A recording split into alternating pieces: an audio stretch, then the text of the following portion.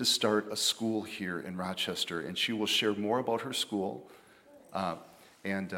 So anyway, Mavis, why don't you come on up here and just bless us with the word today. Give her a great big God bless as she comes up.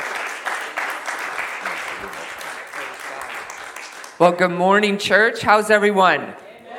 Good. Well, so am I. It's been a great weekend. Yes. I guess for me it was. Enjoyed being with you. Enjoy your pastors. They're such a blessing. And so great to see the kids here today. You're awesome. Yeah, that's good. All right. Who's ready for the word? Amen. God, we thank you this morning. We've already prayed. We've already worshiped you, God. We're so blessed by your presence. God, you're awesome.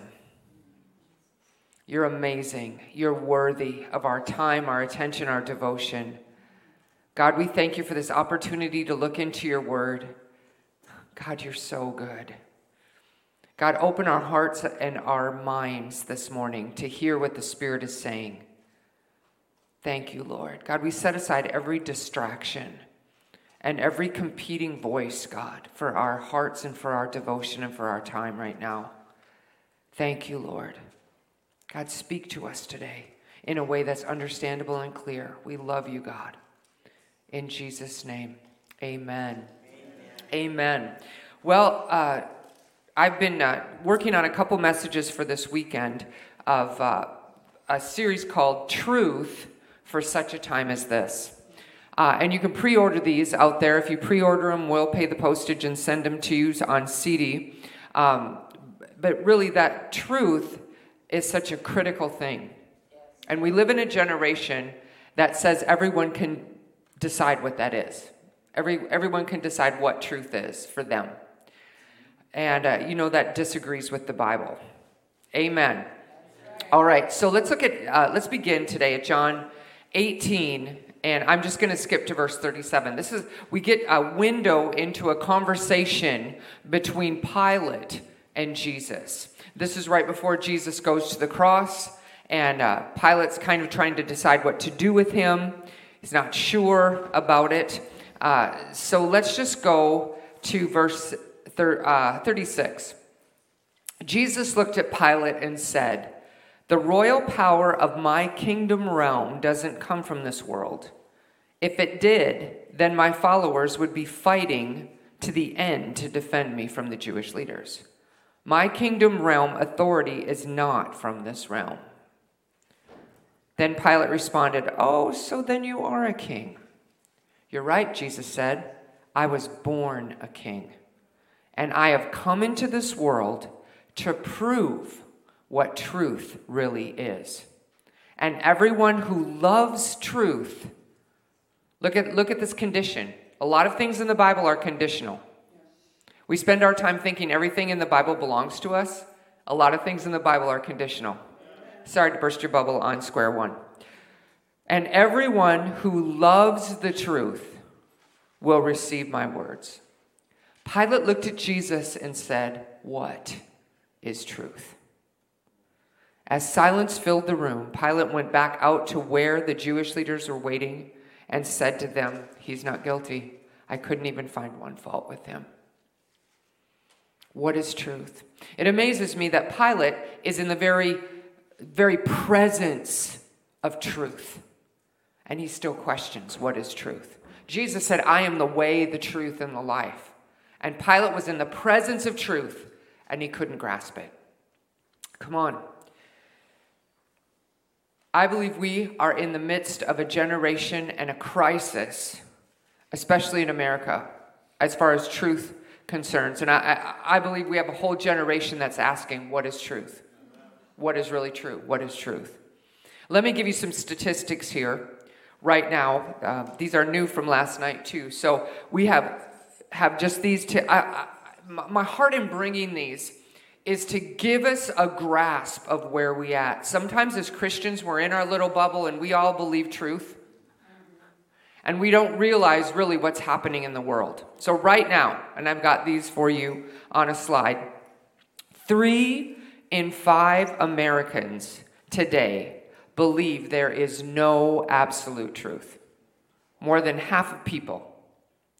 4 in 5 millennials believe there's no absolute truth. And 1 in 2 Christians believe there is no absolute moral truth. Y'all ought to thank God I'm not cordless. I want to run down the aisle right now. 1 in 2 Christians. 1 in 2 Christians. 1 in 2. Half of Christians believe there's no absolute truth. Pilate said, "What is truth?" How did he respond to that? What did he respond? What did he do? When you have truth in your presence, what did he do with that? Oh my goodness. What did he do? He bowed to the will of the people. The people said, "Crucify him. Let's get rid of truth." Sounds like today. Let's get rid of truth. And what did he do? He bowed to the will of the people. And they did it. You know, it's amazing to me, even in that culture, in a culture of the Jews, they should have recognized the Messiah easily from some 400 messianic prophecies throughout the Old Testament. But yet they missed him. They missed truth. You know, today, in our time, only 9% of Christians read their Bible every day.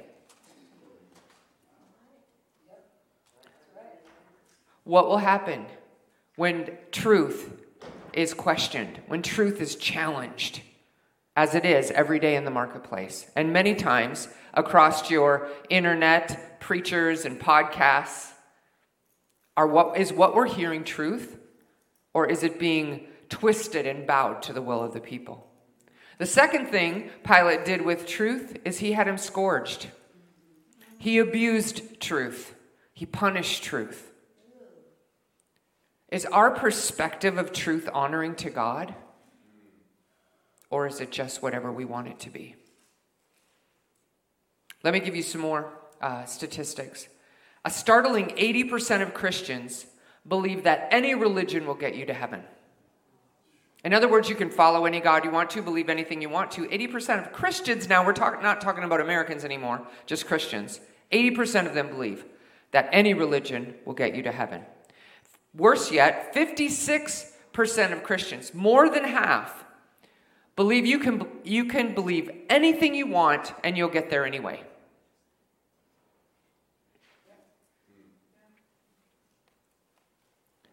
We're robbing people of eternal destiny by allowing a generation to believe like this.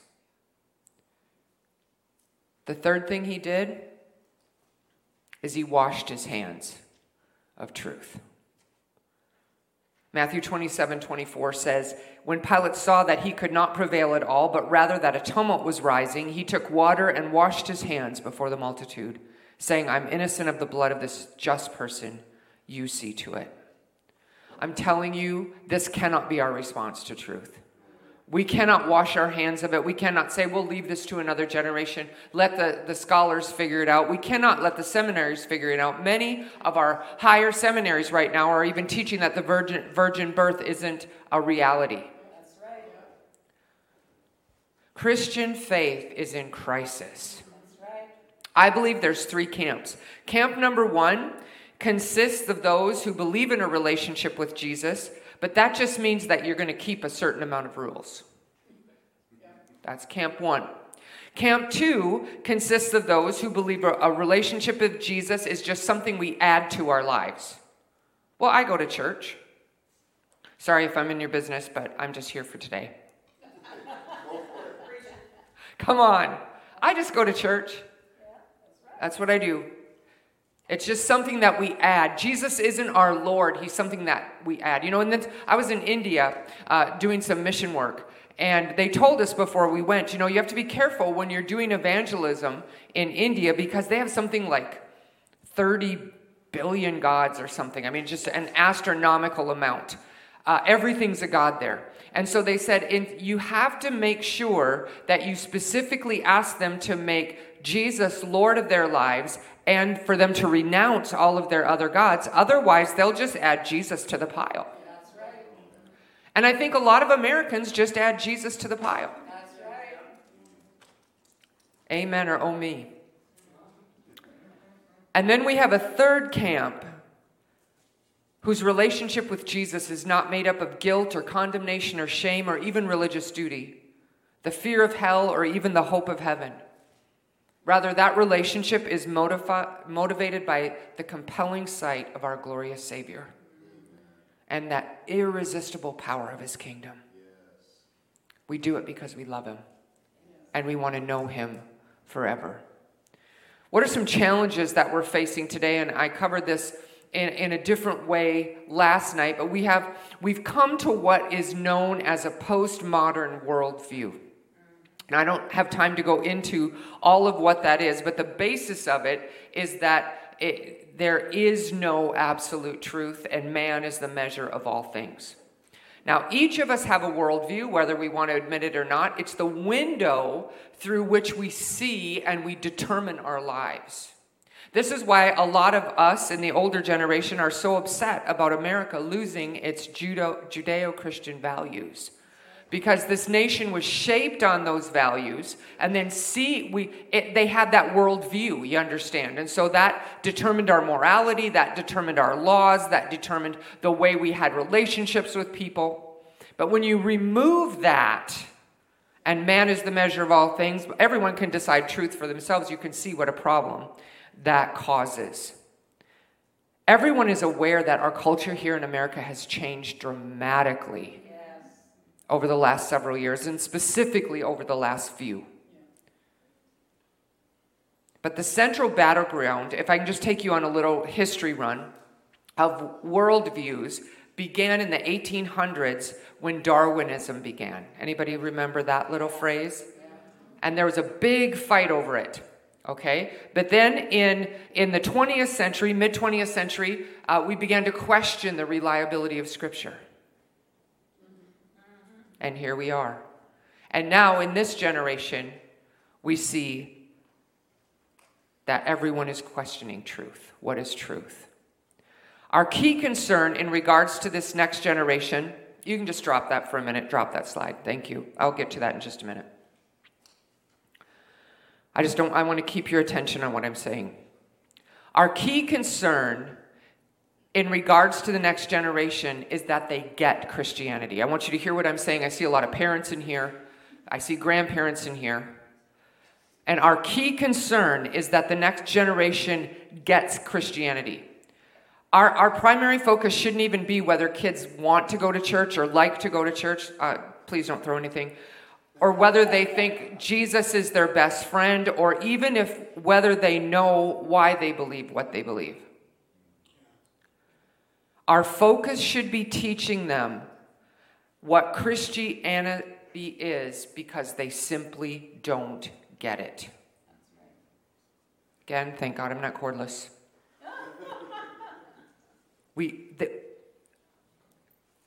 People don't know what they believe. That's right. They don't know why they believe what they believe. That's right. I'm telling you, one of the greatest things as I began having this vision for this school, and it started more than 10 years ago when I began writing curriculum. And it started because I myself got wrecked by the reality of what I didn't know and what was yet to know about Jesus. Do you realize we're going to spend billions and billions and billions of eons learning about God and never getting to the end of him? Well, my God, we ought to be able to give our lives to that as well. I often hear students describe their experience of Christianity in these terms. I've been a Christian my whole life, but I don't really get it.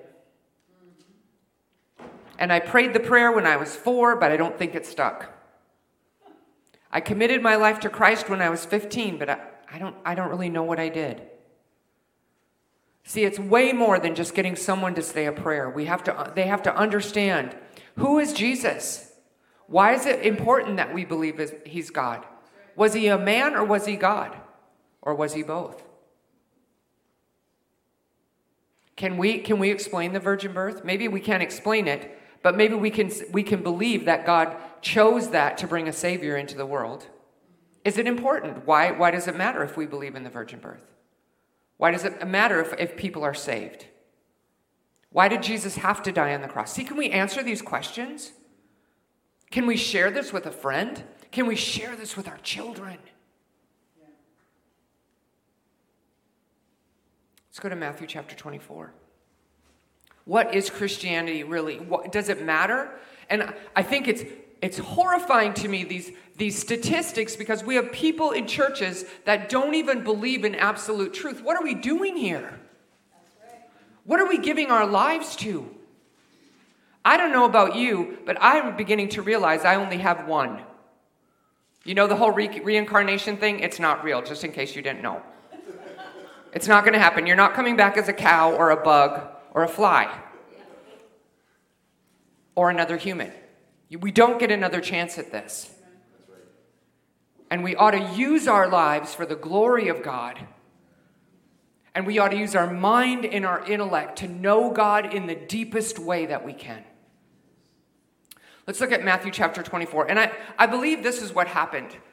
We have been in a season of enormous pressure. Has anybody been awake the last 2 or 3 years? Enormous pressure. People not knowing what to do, confused. People are looking for answers. If we're ready, church, this is the greatest opportunity for harvest that has been in our lifetime. But we must be ready with answers and equipped, not just with cliche phrases, but the reality of what our faith means.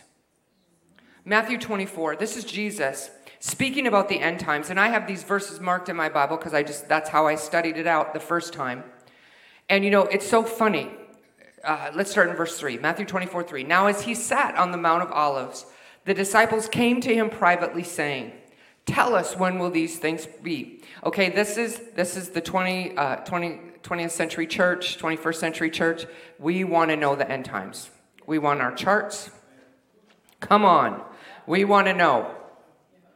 Tell us what's going to happen. And what will be the sign of your coming and the end of the age?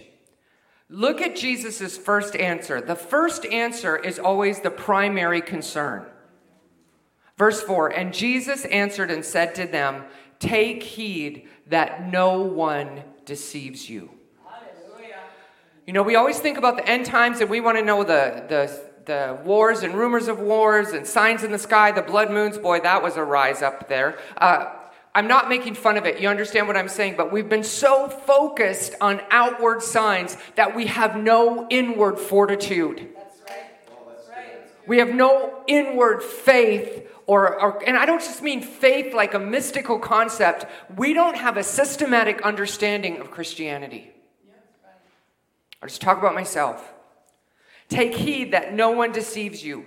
For many will come in my name, saying, I am the Christ, and will deceive. I wish it said a few. This tells us the primary focus, the primary sign of the end times is going to be rampant deception. And I believe personally we are in the midst of this right now.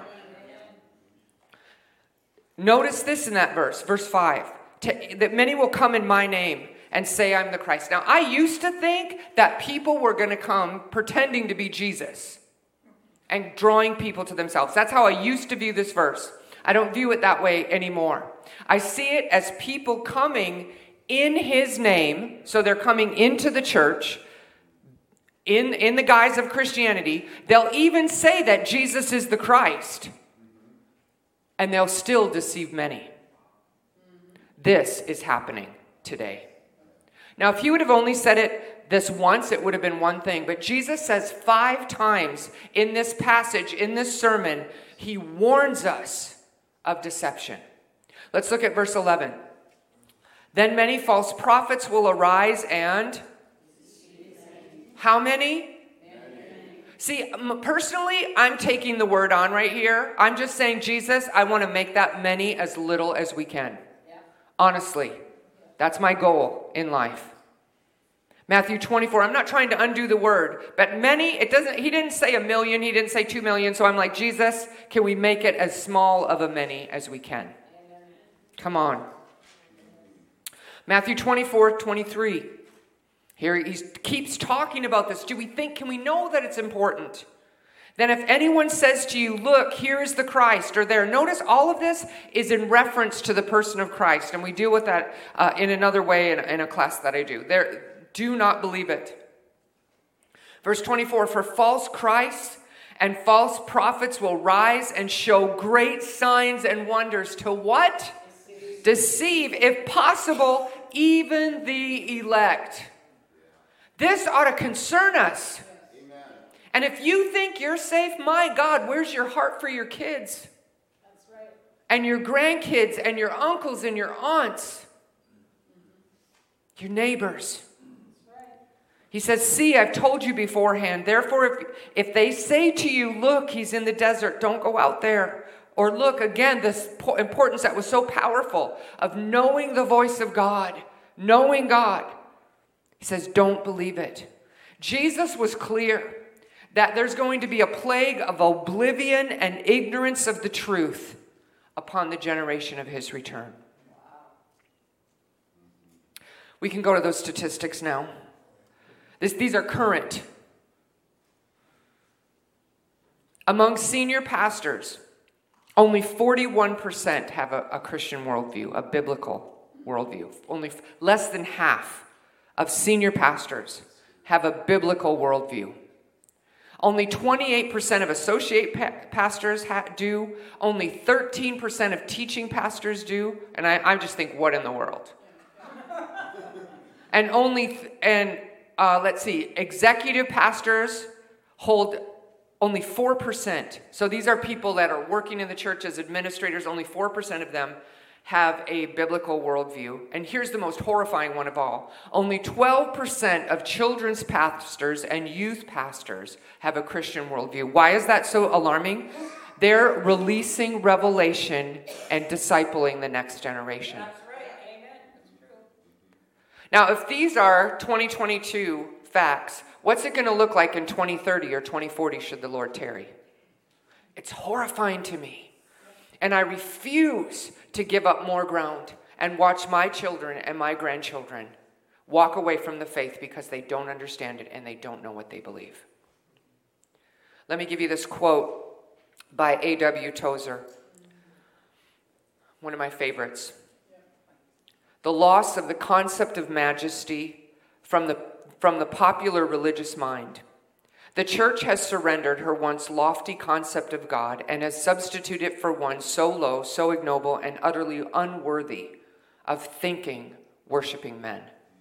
The low view of God entertained almost universally among Christians is the cause of 100 lesser evils everywhere among us. A.W. Tozer. You see, if we fix our understanding of God and what we know about God, it's going to fix a lot of other things. This didn't start yesterday. This didn't start a decade ago. We're in a slide, probably a decade's worth or half a century slide in this nation. What's our antidote to this? I want to talk more about the antidote, spend time on that rather than just on the issue, because we could go on and on about that. But let's look at Genesis chapter 1. Take notice of this. I know this is very familiar. You could probably quote it. I love Genesis. In the beginning, God. I just love that. Those first 4 words, in the beginning, God. Here's the deal. God just says, this is the way it is. He doesn't try to defend it. He doesn't give a definition for what God is or who God is. The Bible starts with an assumption that God exists and God created everything. I love this because this sets up God as supreme. Come on, you guys. He doesn't even have to say, hello, my name is God, I created everything. No, he just said, in the beginning, God. In the beginning, God was. In the beginning, God did everything. You weren't there, you can't say. Woo! Come on. Seriously. But we have such a low view of God, we'll think, oh, well, the Big Bang Theory and scientific things say, and blah, blah, blah, blah, blah. In the beginning, God. Come on. It was God's voice that brought order to the chaos that was. And it's going to be God's voice again that brings order to the chaos that has become in the world. 2 Corinthians chapter 4, verse 6. For it is the God who commanded light to shine out of the darkness. When did he do that? All the way back in Genesis chapter 1. Who has shone in our hearts, that same God, to give the light of the knowledge of the glory of God in the face of Jesus Christ. Come on. Notice it doesn't just say to give the light of the glory of God. Notice the verse. It says to give the light of the knowledge of the glory of God. See, the answer to this is knowledge. And I'm just going to share some things with you. Paul wrote a lot about the knowledge of God and learning about God. See, we have to love God with all our hearts, our souls, and our minds. And we really, honestly, in Christianity, I'm just going to say this. Sorry if you don't want to have me back, but we have become so lazy. Come on. That's right. Going through the motions in every way in America. You know, America used to be one of the leading educating nations in the world. And this statistic's 5 or 6 years old. We were number 19 between developing countries in our education of the world. I'm telling you, we are in a major slide in every facet of our culture that we talked about. The systems of this world have been just given over to Satan. And we're in a slide in every way. Paul wrote about a lot of times about the knowledge of God and praying it over his church in his apostolic prayers. Ephesians 1:17. And just take note of these verses. I don't expect you to be able to turn here because we're going to go through about 20 verses in the next 3 minutes. Ephesians 1:17, that the God of our Lord Jesus Christ, the Father of glory, may give to you. This is what Paul prayed for the church. Do you think we should be praying it for ourselves? To give you the spirit of wisdom and revelation, what? In the knowledge of him. Philippians 1:9 through 11. And this I pray, that your love would abound still more and more in what? In knowledge and all discernment. Boy, do we need discernment today. Amen. That you may approve the things that are excellent. See, there's a difference between things. There's a difference between things that are true and things that are not true. Things that are right and things that are not right. That you may be sincere and without offense till the day of Christ. Boy, there's a lofty aim. Being filled with the fruits of righteousness, which are by Jesus Christ, to the glory and praise of God. Colossians 1:9 through 11, another prayer. For this reason we also, since the day we heard of it, do not cease to pray for you. In other words, they didn't pray this just one time. And to ask that you might be filled with the knowledge of his will, in all wisdom and spiritual understanding, and that you may walk worthy of the Lord, fully pleasing, being fruitful in every good work, and increasing in the knowledge of God. Come on. Paul said it was everything to him in Philippians chapter 3. But what things were gained to me, these I've counted as loss for Christ. Yet indeed I also count all things loss for the excellence of the knowledge of Christ Jesus my Lord, for whom I've suffered the loss of all things and count them as rubbish, poop, or manure, actual literal translation, that I might gain Christ. Okay, specifically in the knowledge of God, and this is where we're going to move quickly. But let's look at 2 Timothy 4:3 through 5. We can't just use phrases. We have to have understanding of what we're meaning by what we're saying. 2 Timothy 4:3 through 5. For the time will come when they will not endure sound doctrine. Now, we've read this a bazillion times. And we're thinking, yeah, that's the day. I'm telling you, yeah, that's the day. Not in the world, but in the church. Amen. That's right. And this is the horrifying thing about it. Sound doctrine. But according to their own desires, because they have itching ears, they'll heap up for themselves teachers. And I thought that was true 20 years ago. OMG. And they will turn their ears away from the truth, and they'll be turned aside to fables. This is exactly what's happening. But you, he says, but you be different, Timothy. That's right. You be watchful in all things, endure afflictions, do the work of the evangelist, and fulfill your ministry. This word sound in the Greek means to be uncorruptible.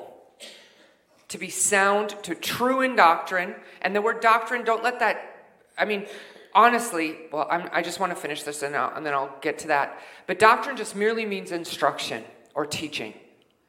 To be instructed in the things of God. I lived during an era, and maybe you missed it. If you did, you can just say, Jesus, thank you. I lived in an era when the church, especially the charismaniac church, I meant to say it that way, the charismaniac church, we lived on goosebumps and feelings.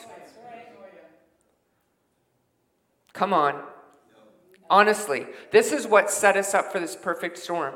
And I've been in churches that have disdained doctrine. We don't need that doctrine stuff. That's just stuffy and old. We don't need that. Come on. We don't need schooling. Anybody, let's just do a quick survey. Anybody hear things like that in churches? None of you? Yeah, raise a hand. Come on, a few of you. Well, I was amazed when I saw how many times the Bible talked about doctrine. Are you ready to go with me? Okay, if you're not, hang on anyway. Ephesians 4:14, here we go. The sheer volume of this tells us that it was absolutely critical in the early church. They were fighting the same things as we are. Paganism in the culture, come on. Trying to differentiate between a religious system and a true belief in Jesus Christ. Ephesians 4:14, that we henceforth be no more children, tossed to and fro, and carried about by every wind of... There it is. The word is there. By the sleight of men, cunning craftiness, whereby they lie in wait to deceive. 1 Timothy 4:6. If you put the brethren in remembrance of these things, you will be a good minister of Jesus Christ, nourished up in the words of faith. That's where we stop the verse. And of good doctrine, whereunto thou hast attained. 1 Timothy 4:13. Same chapter. Till I come, give attendance to reading, to exhortation, to... Give attention to it. It's important. 1 Timothy 4:16. Take heed to yourselves. Do you remember what Jesus said to the disciples? Take heed that no one deceives you. We have to wake up. Yes. We can't just move through our lives like nothing's changed and nothing's happening. We have to take heed. We have to pay attention to ourselves and to the doctrine. Continue in them. It's not just for catechism like I learned in my denominational upbringing. That's when I learned some doctrine. But then we just let it go. Right? 1 Timothy 5:17. Let the elders who rule well be counted worthy of double honor, especially those who labor in the word and doctrine. We should labor in these things. That's for me. That's a word for me. Thank you. 2 Timothy 3:16 through 17. All scripture is given by inspiration of God and is profitable, first of all, for doctrine. Come on, thank you, Pastor. For reproof, for correction, for instruction in righteousness, that the man of God may be complete. Do we want to be complete? Thoroughly furnished? Well, then we got to go back to square one and get solid in our doctrine. Titus, there's just a couple more. Titus 2. Likewise, exhort the young men to be sober-minded, in showing all things yourself to be a pattern of good works, in doctrine, showing integrity, reverence, incorruptibility. That should be our stance to doctrine. Verse 3, if anyone teaches otherwise and does not consent to wholesome words, even the words of the Lord Jesus Christ, and to the doctrine which accords with godliness, he is proud, knowing nothing. Look at how strong Paul's words are for those that don't keep to the doctrine of the early church, but is obsessed with disputes and arguments over words. Oh, wait, did I skip? Yeah, I'm sorry. Okay, let's go to 1 Timothy 6. I'm sorry, I totally blew past one. 1 Timothy 6. Let as many bondservants as are under the yoke count their own masters worthy of all honor. So the name of God and his, whose is it? God's. His doctrine may not be blasphemed. If anyone teaches otherwise, here's where I skipped to, sorry, and does not consent to wholesome words, which we have a whole slew of this going on in the church right now. Even the words of the Lord Jesus Christ, and to the doctrine which accords with godliness, he is proud, knowing nothing. He's obsessed with disputes and arguments over words, which deconstructionism, which we talked about last night, is completely about throwing away meaning for all words. And look, at the end of that verse, he says, from such withdraw yourselves. Wow. I'm just going to let that sit there. Peter, we looked at Paul. Peter admonishes his congregation to prepare themselves to respond to their culture. And see, this is where I think we've fallen down, especially in the last couple decades. We've tried to be so relevant to our culture, we've become almost indistinguishable from it. What did Peter say in 1 Peter 3:15? I'm going to look at this in the Passion first, then New King James, then Amplified. In the Passion, but give reverent honor in your hearts to the Anointed One, and treat him as the holy master of your lives. And if anyone asks about the hope living within you, always be ready to explain your faith. See, we just thought always being ready meant just, being bold or being awake. But he says, no, be able to explain your faith. The New King James says, always be ready to give a defense. But the Amplified says it this way. Always be ready to give a logical defense. In other words, we shouldn't just argue with people. We should be able to explain our faith in a way that we understand it and they understand it. But look at the rest of this. Who asks you to account for the hope that is in you, but do it courteously and respectfully. See, when we talk about apologetics, we're not just apologizing for our faith. I'm sorry, I'm a Christian. How most people are living. I'm sorry, I'm a Christian. No, I'm a Christian and this is what that means. I'm able to defend that. I'm a Christian and you need to be one too, because it's the only faith that will lead you to an everlasting life with God. Jesus is the only one that bridged the gap between a sinful humanity and a holy God. See, that's why why it matters what we believe. All right. Let's do it this way. Let's go to 2 Thessalonians 2. I'm just going to quote this verse out of Psalms 11:3 says, if the foundations are destroyed, what can the righteous do? And I think we're in that season now. And so we're in a real season of rebuilding truth in the church. 2 Thessalonians 2, 9 through 12. The coming of the lawless one is according to the working of Satan, with all power, signs, and lying wonders. You want to talk about end times? Here you go. And with all unrighteous what? Deception among those who perish, because this is why people are going to perish. And I believe this isn't just unbelievers. Because they did not receive the love of the truth, that they might be saved.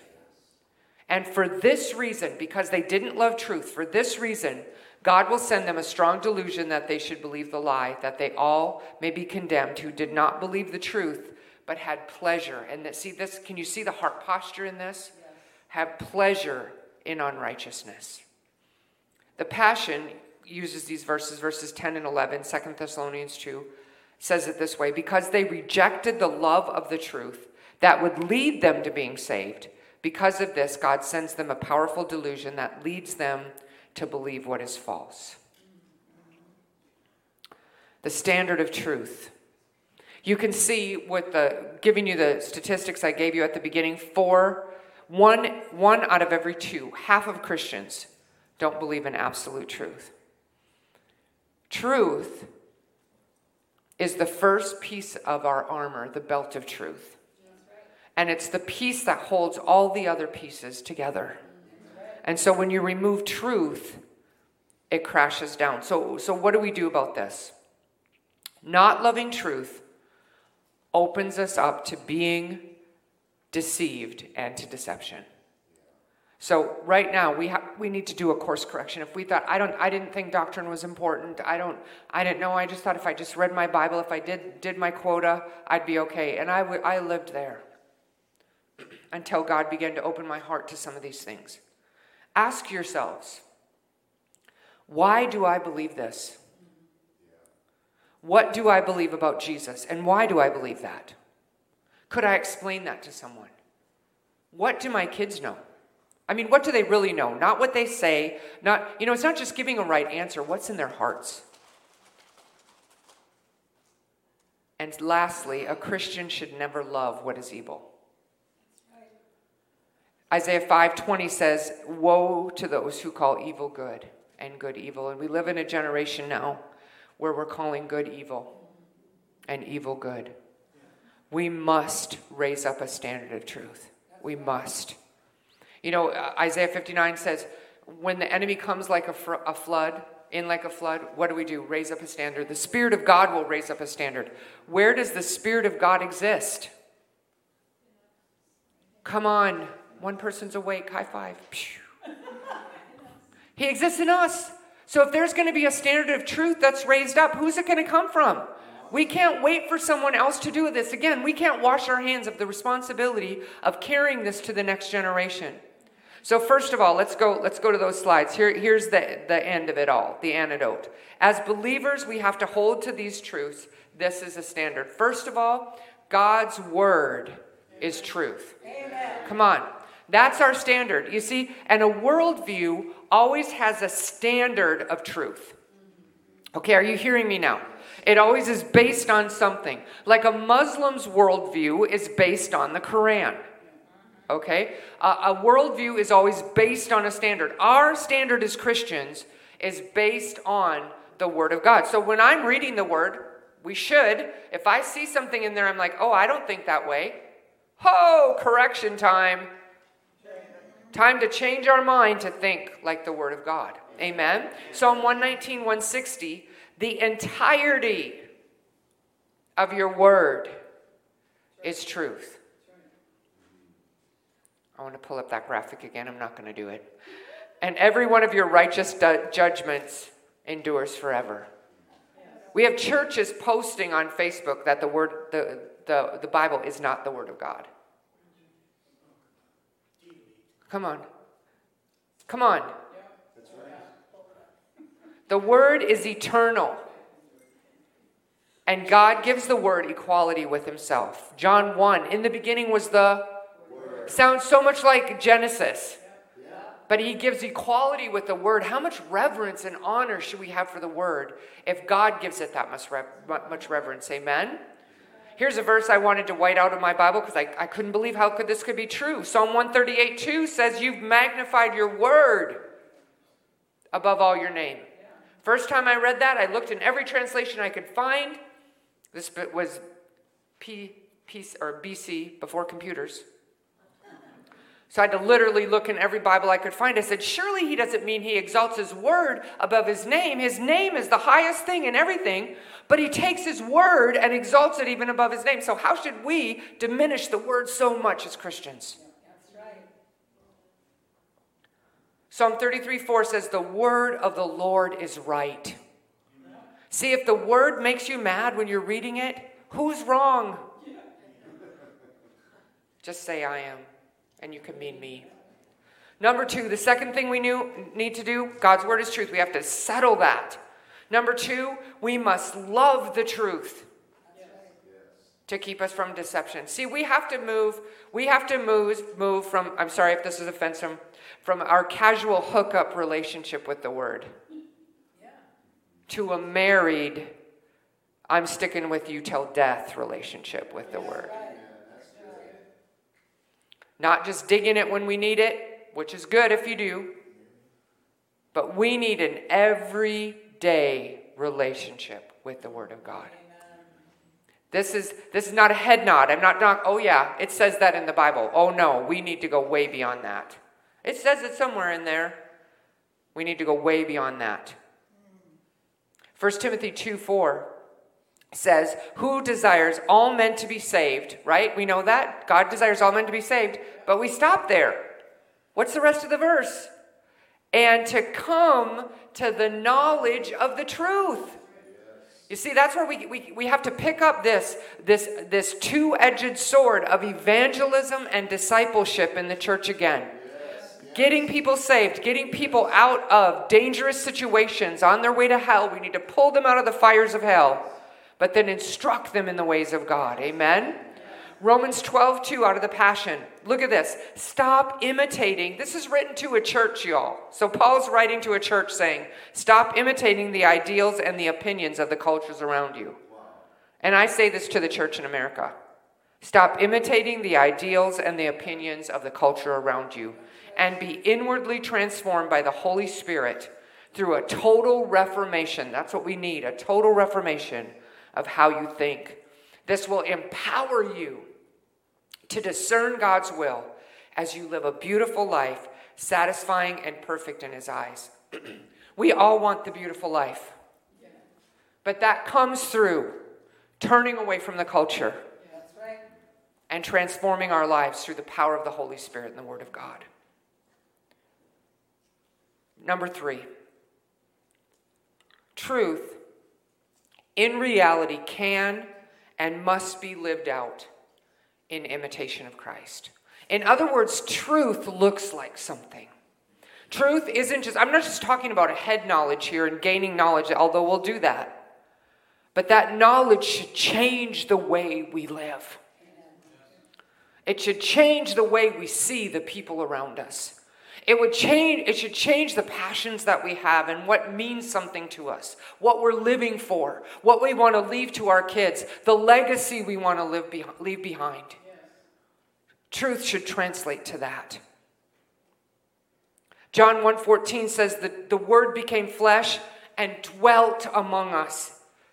The Word needs to become flesh again and dwell among the population of the world through the church. The Word becomes flesh. It becomes who we are, and we live out of the Word. Look what Jesus prayed in his last prayer in John 17. 14 through 19. I've given them your word. What a gift from Jesus. And the world has hated them.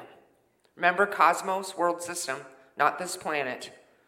The world system has hated them because he is not of this world system. He says, I don't pray that you should take them out of this world system, but that you should keep them from the evil one. They are not of this world system, just as I'm not of this world system.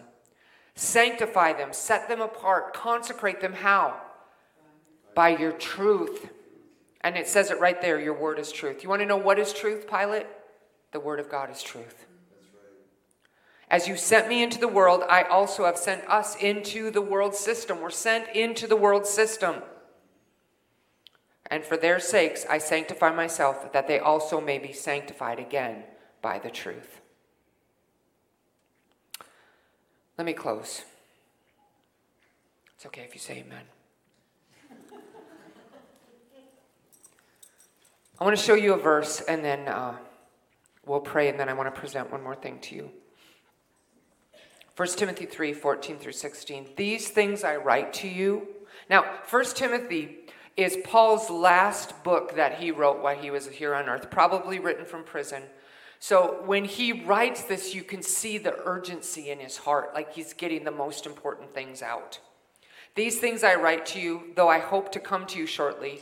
But if I am delayed, so in other words, if I don't get there, you have to know this. I write so that you may know how you ought to conduct yourself in the house of God. Look at this, which is the church of the living God, the pillar and ground of truth. Amen. You know, my church at home has pillars, and I would hate to see what would happen if you take those pillars out. Y'all want to take the support beams out of this house while you're in it? See, and that's what's happening in the church today, is the pillars are being removed. The pillar of truth is being removed, and we have to restore those pillars and that foundation of truth. And that is knowing doctrine, growing in the knowledge of God, and increasing in our love for truth. Amen. So just close your eyes with me, and I want you to get in a place where you can just really just say, God, and I mean, if you have to repent, church is a real good place for repenting. If you haven't loved truth, or if you haven't thought it was important to even know the Bible or know what you believe, God, I just want to return to you with all my heart. The first step is always returning to God. God, I want to return to you. I want to love truth. God, I don't want to be deceived. I don't want my kids deceived. I don't want my grandchildren deceived. I don't want to live in a place of deception. See, the worst thing about deception is you don't know it. This is why I have so much passion for this. Because I believe we're living in that time of slumber. Why did Jesus say, watch and pray until I come? Because he knew we'd have to wake up. And so our hearts cry for the church to wake up. Wake up to our true calling. Wake up to love and devotion to God. Wake up to fresh starts. God, I pray for a fresh hunger for your word in this place. God, so much hunger for your word. God, that we would just be insatiable. When I was a young teenager, I'd got in trouble for having my light on late at night because I'd be reading the word of God. I want to be like that again. I'd find myself reading till 1 or 2 in the morning because I couldn't get enough of what God had to say. God, restore to us our first love. God, do it. Give us a love for your word. God, make us contagious. God, we want to infect this generation with a love for you and a love for truth. In Jesus' name, amen. Amen, amen, amen, amen. Well, I just want to know, I love y'all. I might sound pretty crazy when I'm preaching, but I just really love you.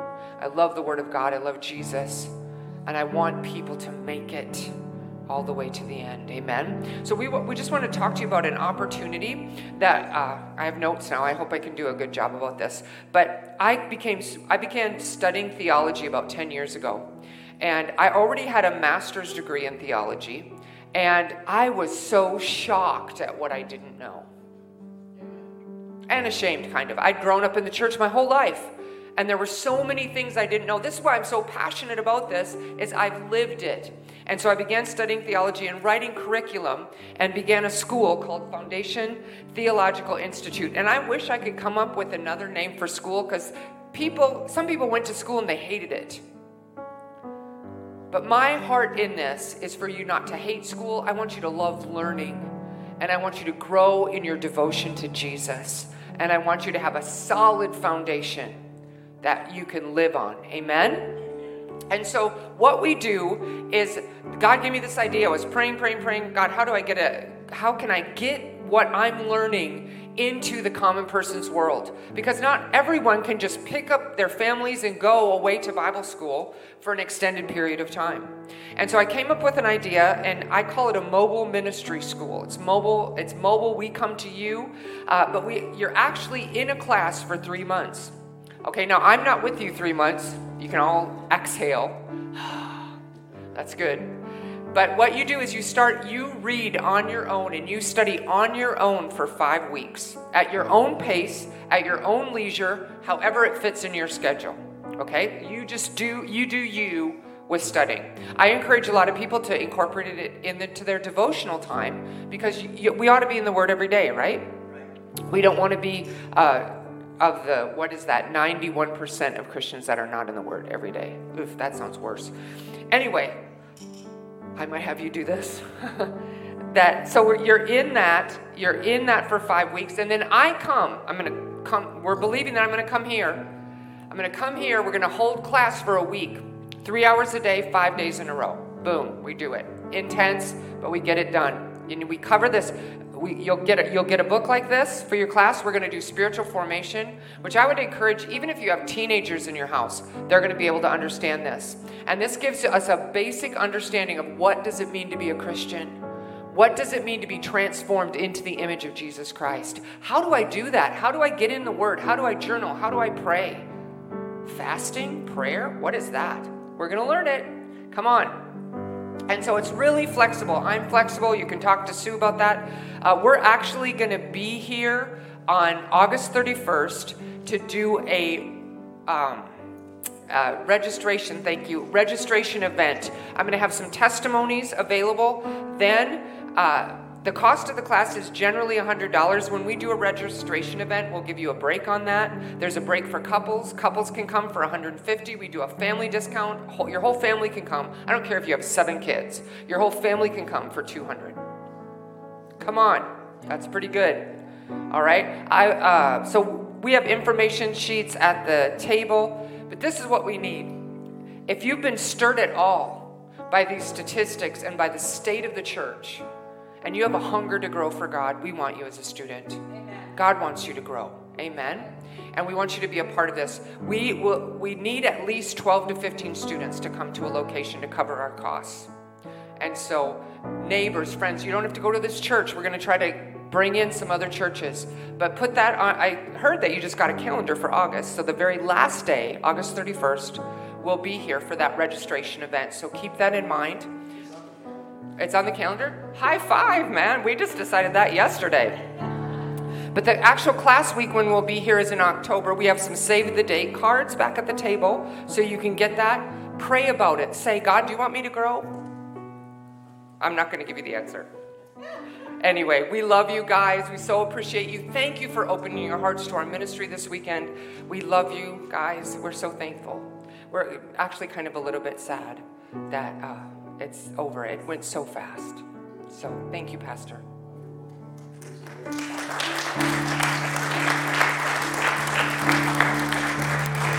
Amen. Praise the Lord.